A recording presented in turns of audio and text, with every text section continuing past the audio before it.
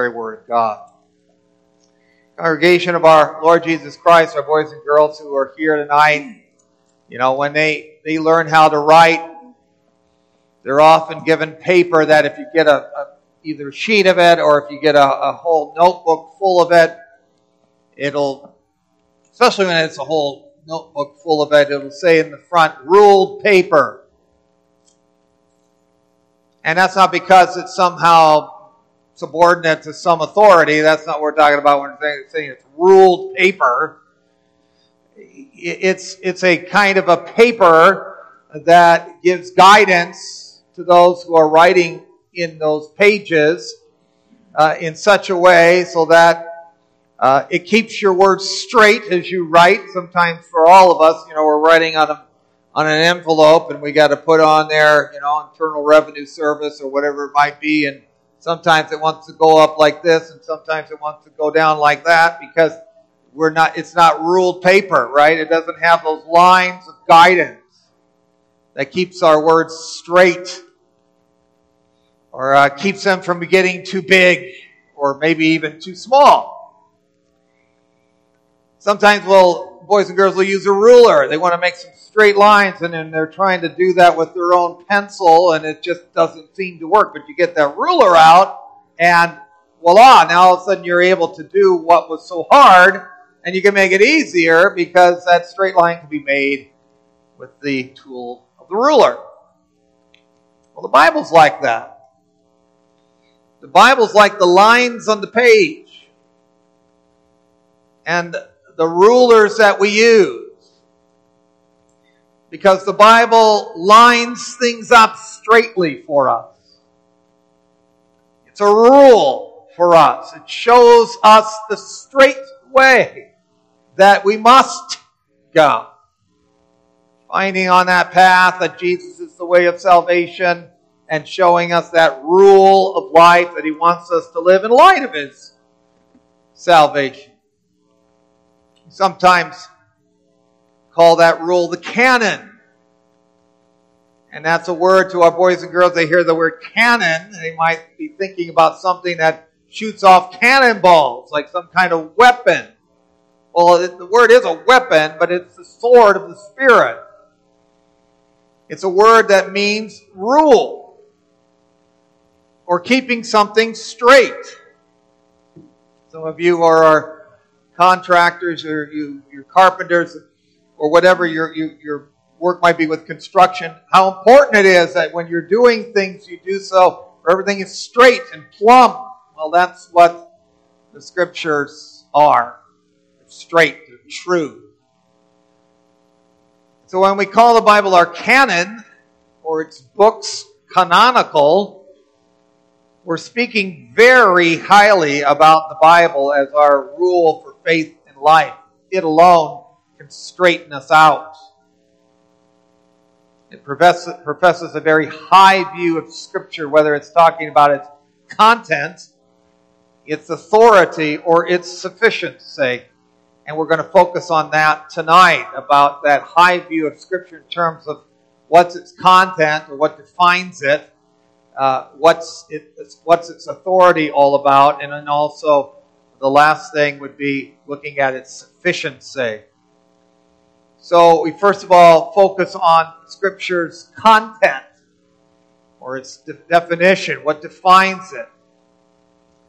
Looking at the Bible's content is about recognizing what books belong to the Bible and which ones do not. We can be so used to understanding what goes into a Bible that we don't always think about why it is that those books fall into the category of biblical and canonical literature. And sometimes we don't even think about the fact, of course, that in times past, that wasn't always in people's minds as clearly as it should have been. Yet that's a very important definition to understand. It was back in the times when the Belgic Confession was written, and it's certainly true today that way. Because when we don't recognize them as we ought to recognize them, disobedience gets in the way, chaos starts to rear its ugly head. And instead of knowing the benefits of the Word, we find ourselves going down wrong paths that lead us into all kinds of problems and trouble. So when we talk about the 66 books that are contained in the Old and the New Testament, we're talking about books that have been widely recognized over the years to be considered canonical. They are works that have been recognized for their value and importance for centuries. Most of the Old Testament books, with few exceptions, have been quoted in the New Testament. The New Testament, with few exceptions, was written by people who were either apostolic or they were closely tied to the apostolic witness of the risen and saving and reigning Jesus Christ. And as time elapsed, the Church of Jesus Christ, by the working of the Holy Spirit, came to see the quality and the value and the unity and the integrity of the 27 books of the New Testament and how they harmonize with the previous 39 books that were written in the Old Testament. Books that didn't harmonize with those 66 were spurious, they lacked integrity or quality, and they were not added to these 66 books. And while a declaration of the 66 books as the canonical books was not made official on a church level until the late 4th century, the books themselves were utilized in a canonical way way before that, from the time of the early church and beyond. Confession speaks about the apocryphal books, or the hidden books, as they can be called.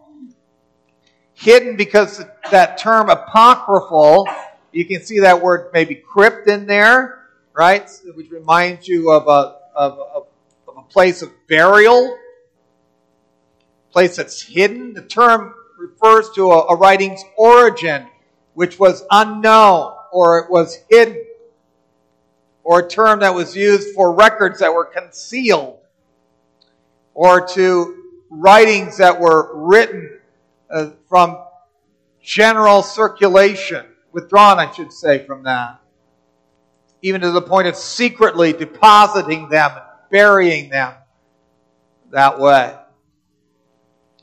The apocryphal books are books that are viewed by Protestants, by people of the Reformation that way, as non-canonical books because for various reasons of integrity and harmony and value, or a combination of those reasons, these books don't measure up to the other 66. In various ways and means, they may have some kind of profitability to them, just like any human document might have. Sometimes when you see some of those things, there's even been people who've done word studies, and then they go, well, there's some words that are in some of those texts that we can use to help us understand what a word means. And so there's like a lot of human documents, there's a measure, there's a kind of profitability that you might derive from them, but never to the standard that the canonical books may have. It's important to view the Scriptures in this definitive kind of way. That when you're talking about your faith and your life and your rule that you follow, that you have some definition, that you have some way of being able to define the content. That there are 66 books to which none are to be added, nor should any of the 66 be subtracted. And so they're unique books, which are not for our tinkering or our picking over or our picking and choosing what we like out of them. Maybe at times that we have to make changes to confessional statements. That's a rarity where that happens. Or we refine them, or we add to them to further clarify what we believe. We see that happening over the history of the church. But those are rare times when there's anything that gets done that way. They happen because confessional statements, if they do happen, it's because they're human responses to divine truth.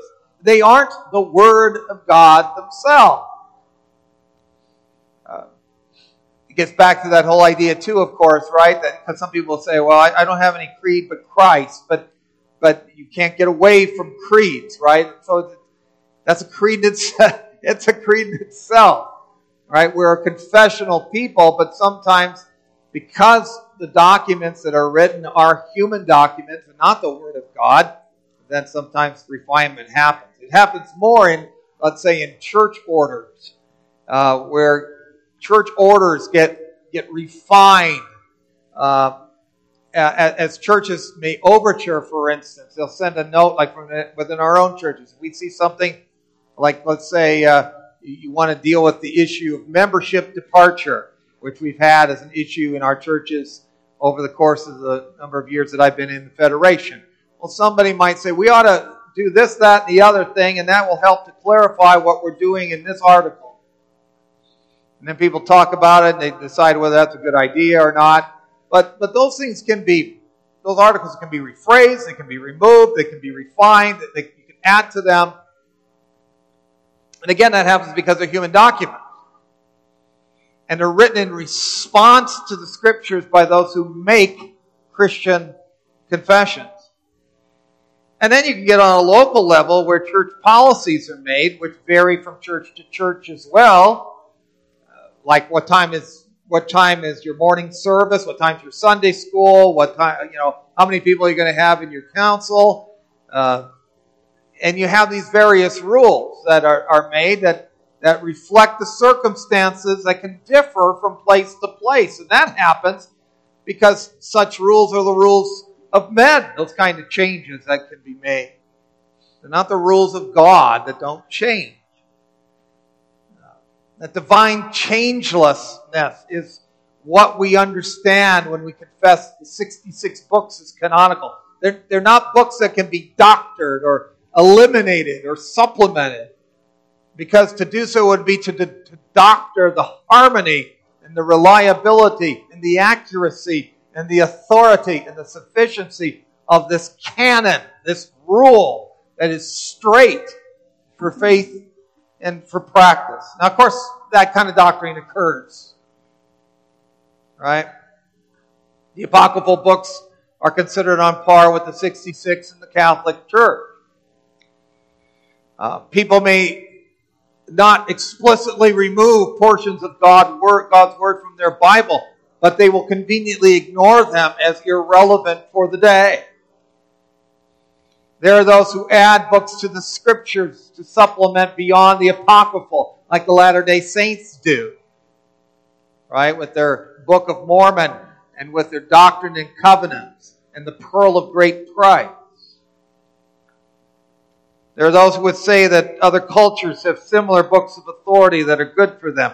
Judaism doesn't even acknowledge the New Testament, of course. Others who adhere to Islam wouldn't recognize the Scriptures at all, as followers of the Quran.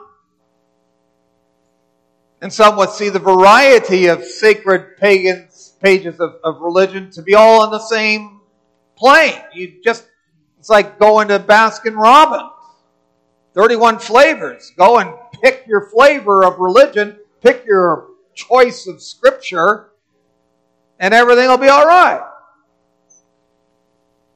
And there are others who would wish to supplement these pages with the traditions of men on the one hand that draw from the past, or the words of modernity, the words of the charismatic of today, who would say, I'm hearing this voice from God right now, you better listen to me. But the Reformed confession has been definitive for a purpose. And its confession should not be taken for granted or overlooked. It ought to be, as even the confession says, the church needs to confess this.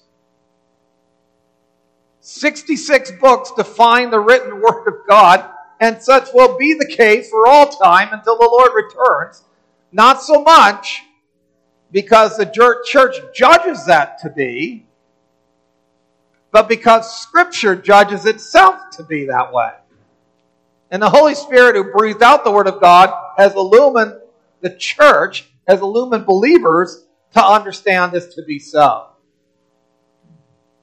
It is, after all, the Scriptures that define the Church of Christ and stand in judgment over her, and it is not the other way around. And because there is this definitive Scripture, the church is able to make a secure confession then of the Scripture's authority in the life of the church. And that's also something that we confess, and that gets to our second point. You need to have the Scriptures have to be defined, but the Scriptures have to be seen then as authoritative. And so in the fifth article of the confession, the church declares in light of the Word that we receive all these books, and these only as holy and canonical for the regulation, the foundation, and the confirmation of our faith. And here again, which is, again, if you're looking at Hebrews 4, the Word of God was not being that way for people in the past. It needed to be. It needed to be for those who had the gospel in the Old Testament version, it needed to be that way in the gospel in the New Testament version. And where that wasn't happening, there was going to be trouble. But here again, we see the uniqueness of the Scriptures to all other human documents. When we don't permit ourselves the sinful liberty of doctoring the closed canon, then we don't have to worry about dealing with contradictions in Scripture that will misinform us about matters of faith and practice. Scripture's authority is for the regulation of our faith. Scriptures in its totality lays out the norm for who God is, who Jesus is, what love is, what human beings are, the way to salvation, the way to life, what's good living, what's bad living, what we should be promoting, what should be our priorities, and what we should be shunning. And not only that, but Scripture is the foundation of the faith, which the Scriptures use to bring people to salvation. No other human document or human innovation is going to be able to accomplish that and for us. That's a high view of Scripture. If we try to add or subtract from this sacred book, we're doing that to our peril of those who need this Word and its good news, which they had in the Old Testament, which have in the New Testament, to become wise unto salvation. And then it's also meant to be used to confirm us in the faith. It regulates, it founds us, it confirms us. And whether it has to do with founding faith or confirming faith, a high view of Scripture realizes that the Word of God, used by the illuminating power of the Holy Spirit, can cut, like our passage says, people to the heart. It's able to slice like a spiritual blade, the sword of the Spirit, into places where no human implement can slice.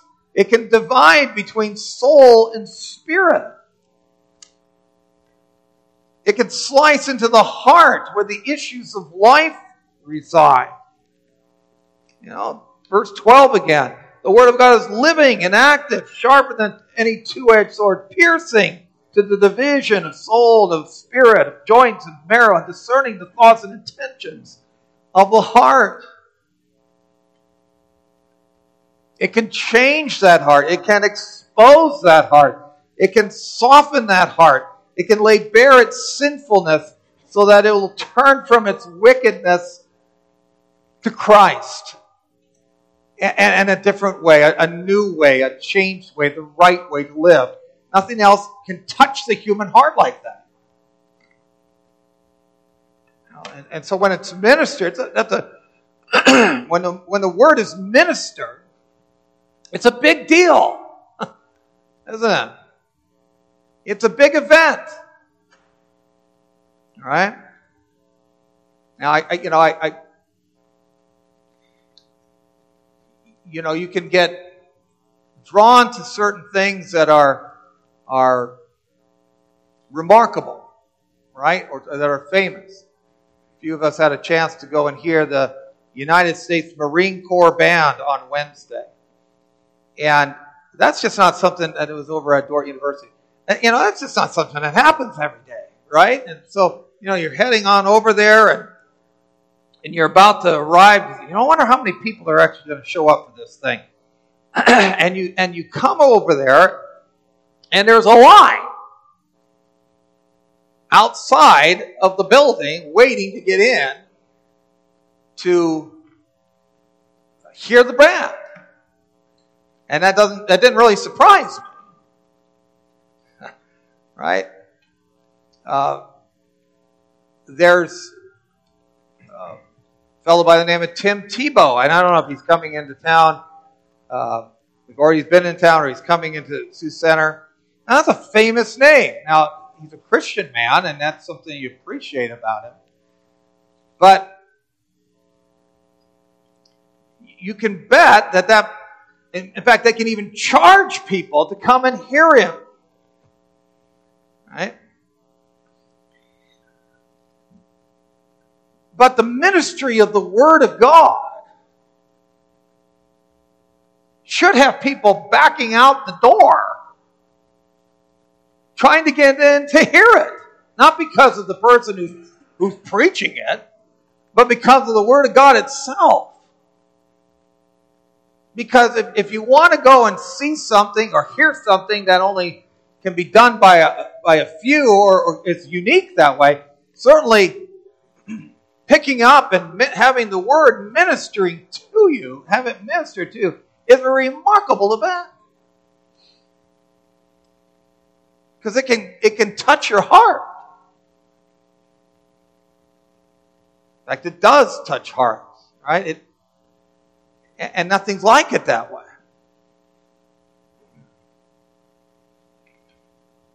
Nothing else can confront the human heart that way.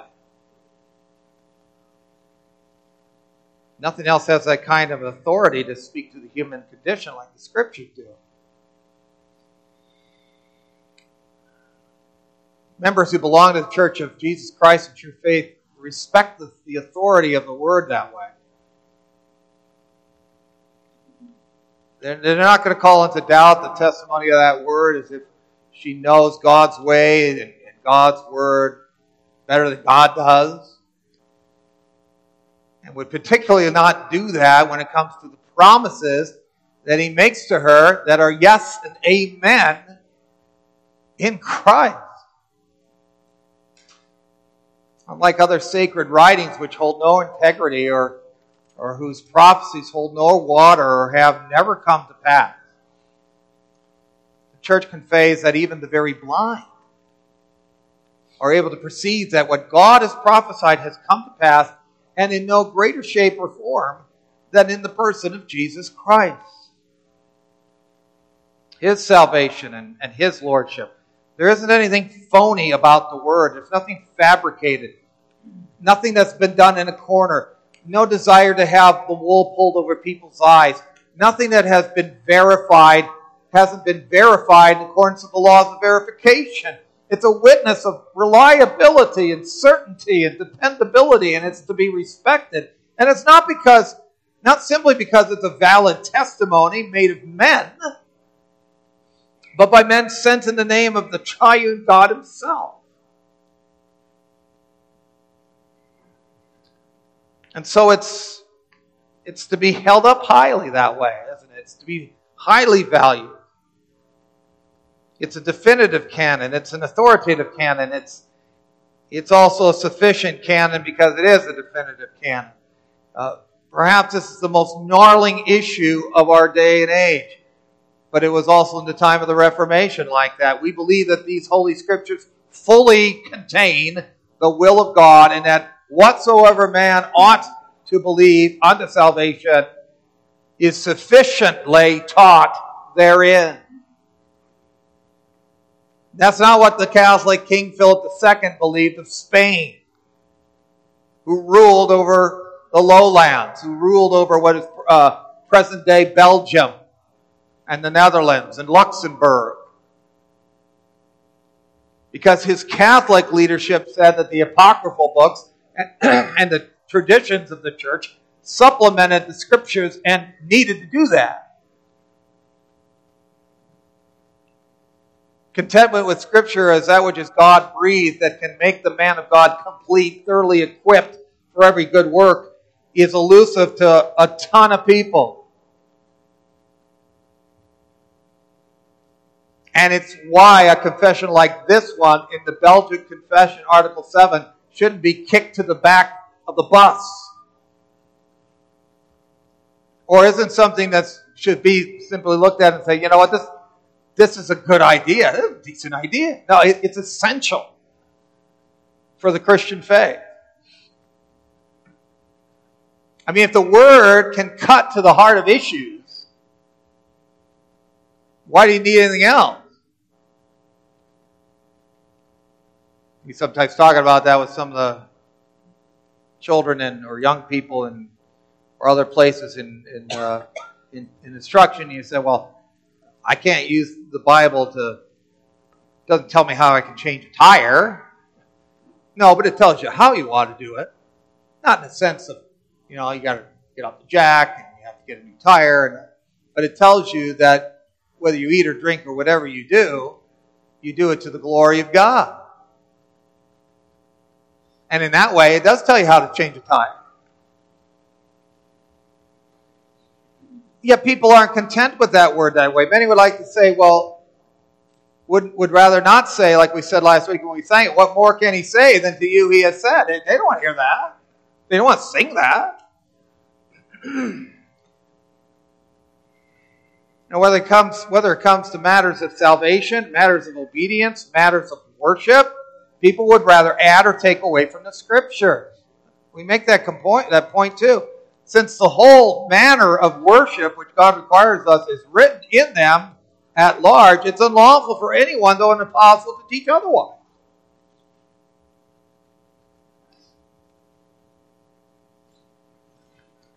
So people will look to the charismatic for insights from God, or they'll look for statements from the Pope that are made in the chair, what they call very fancily ex cathedra, when he's sitting in the throne. And he makes a statement that's to be seen as infallible. Or they'll look to the majority. The way we hear it here is it talks about the great multitude. So we get most people on our side, it must be right. That's how a lot of people like to do their moralism. Let's take a poll. Let's take a CBS poll, right? Oh, this is what most people think about this. That must be what it is. What is what ought to be. The people make the rules. Or they'll look to succession of times and persons. What does that mean? Well, we live in a new day and age now. We're a lot smarter now. We've evolved over time. So this is how we do things now, because we're modern people. And then they say, well, the Scriptures aren't going to help us because they're old. And they're not sufficient with matters of whatever salvation is for me, or whatever worship is for me, or whatever service is for me, or whatever love means to me. But when the Scriptures aren't sufficient for us, then we're missing out on a transformed life, aren't we? We're missing out on salvation. We're spiritually distracted. Our priority's in the wrong place. And then when all that happens, is it any wonder that people's lives go into the tank?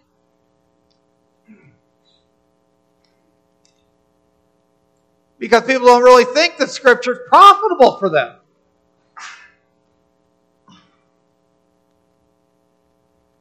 That's what Hebrews warns here.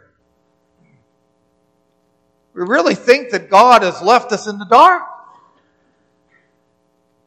or that He's not worth listening to. We do that in hardness of heart. Instead of looking at the Scriptures as a lamp to our feet and light to our path, we've confessed a low view of the Word. I'm not going to use the Scriptures to make my point. I'm going to use sentiment. I'm going to use the day and age in which we live, but certainly not the Scriptures. That's not our calling as a church. Our calling as believers. Believers in what? Ourselves? The majority? Modernity? Now we confess a definitive canon, an authoritative Scripture, and a Scripture that's sufficient to declare to us the way of salvation in Jesus Christ and the way we ought to live for Him in light of that. God's church in Christ, thankfully, that's what it'll do. God's church, thankfully, the church that He's called to Himself, are always going to make that confession by God's Spirit. And may we always strive to find ourselves part of that church all our lives. That first for God's glory. And then after that for our salvation, our peace of heart, and for our benefit as we seek to serve our God and serve those around us. Amen.